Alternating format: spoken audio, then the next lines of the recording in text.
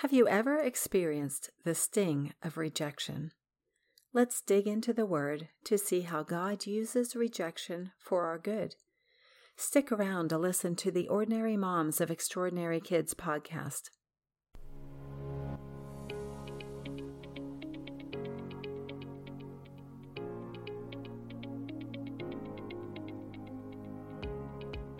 Parenting a child with special needs requires extraordinary courage, strength, and perseverance. But what if you feel you don't have all that it takes? What if you're just ordinary? Annie Yorty is mom to Alyssa, who has Down syndrome. She's trusting God to put the extra in her ordinary parenting. Each Monday, she invites ordinary moms to pause for encouragement straight from the Bible and offers practical application that addresses the unique concerns that come along with raising children with special needs. Today's Bible encouragement reveals God uses rejection and disappointment to teach us about His goodness. He often allows rejection to move us to a better opportunity. Hello, and welcome to Ordinary Moms of Extraordinary Kids, where special needs moms find Bible encouragement.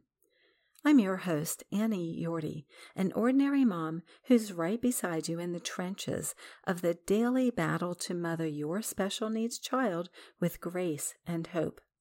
Let's see what God has for us today. Our Bible encouragement comes from 1 Samuel chapter 29, verses 6 through 11. I'm reading all scripture from the New Living Translation.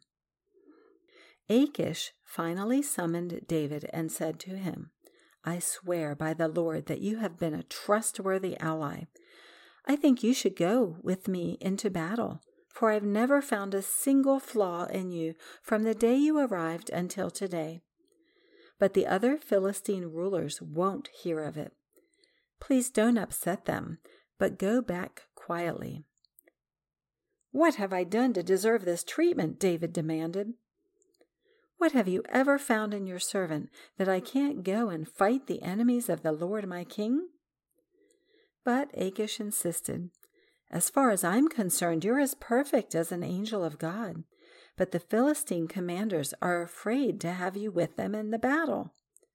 Now get up early in the morning and leave with your men as soon as it gets light." So David and his men headed back into the land of the Philistines, while the Philistine army went on to Jezreel. Let's set the stage on this story.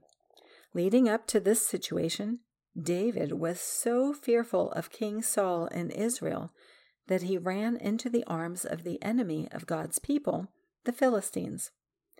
King Achish depended on him to defend the Philistines against hostile kingdoms around them.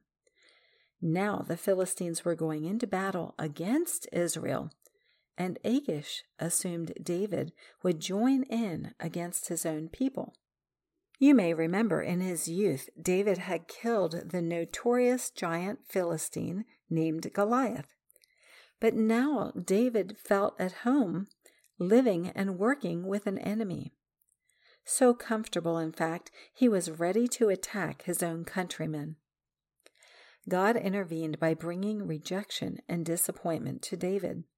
Philistine King Achish was willing to let David fight alongside him against the Israelites, but the other rulers in the land wouldn't hear of it.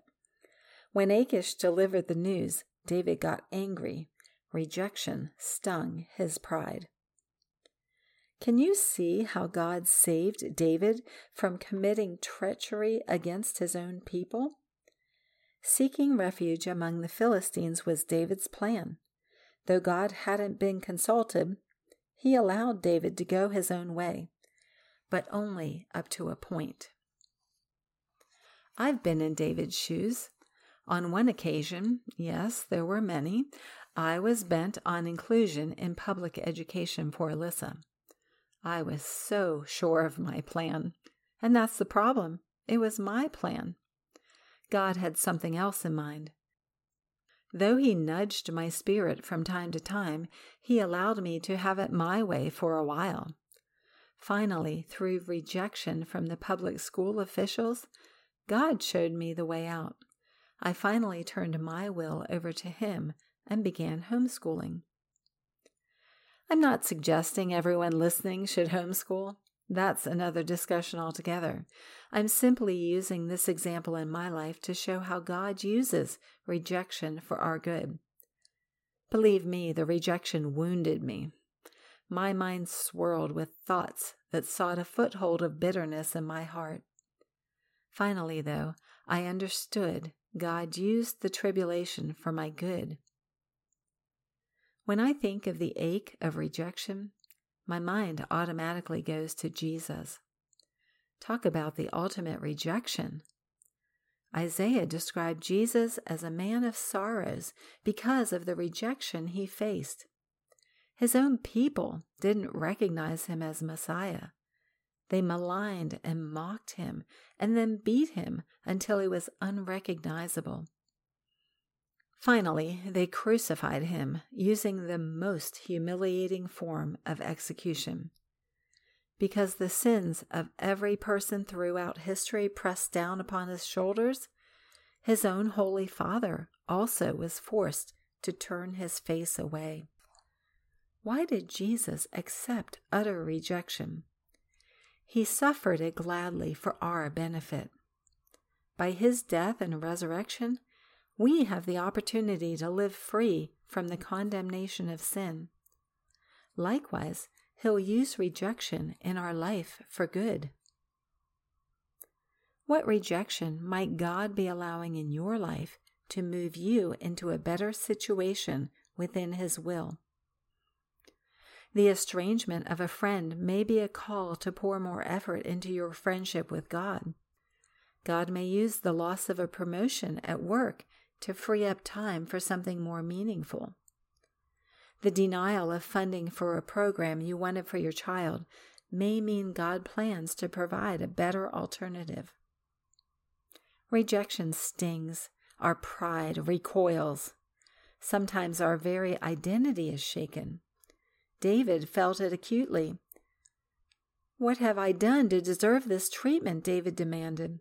"What have you ever found in your servant that I can't go and fight the enemies of my Lord the King?"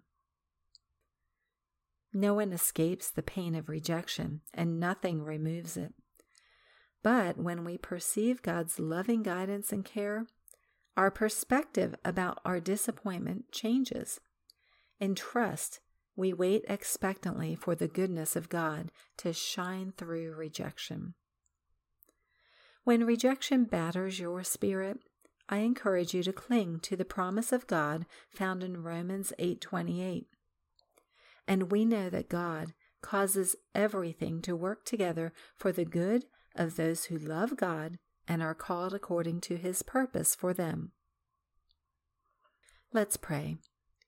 Father, you know how deeply rejection has wounded my heart. I confess I may even hold bitterness deep within. Please cleanse me and remind me that you have never and will never reject me. Secure in you, help me to perceive how you turn rejection into opportunities for me to experience your loving care. I pray in the sovereign name of Jesus.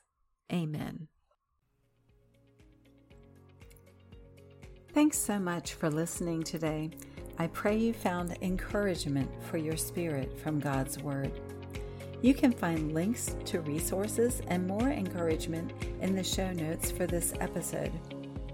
Be sure to hit the subscribe button so you don't miss an episode of Ordinary Moms of Extraordinary Kids. I look forward to being with you again next week.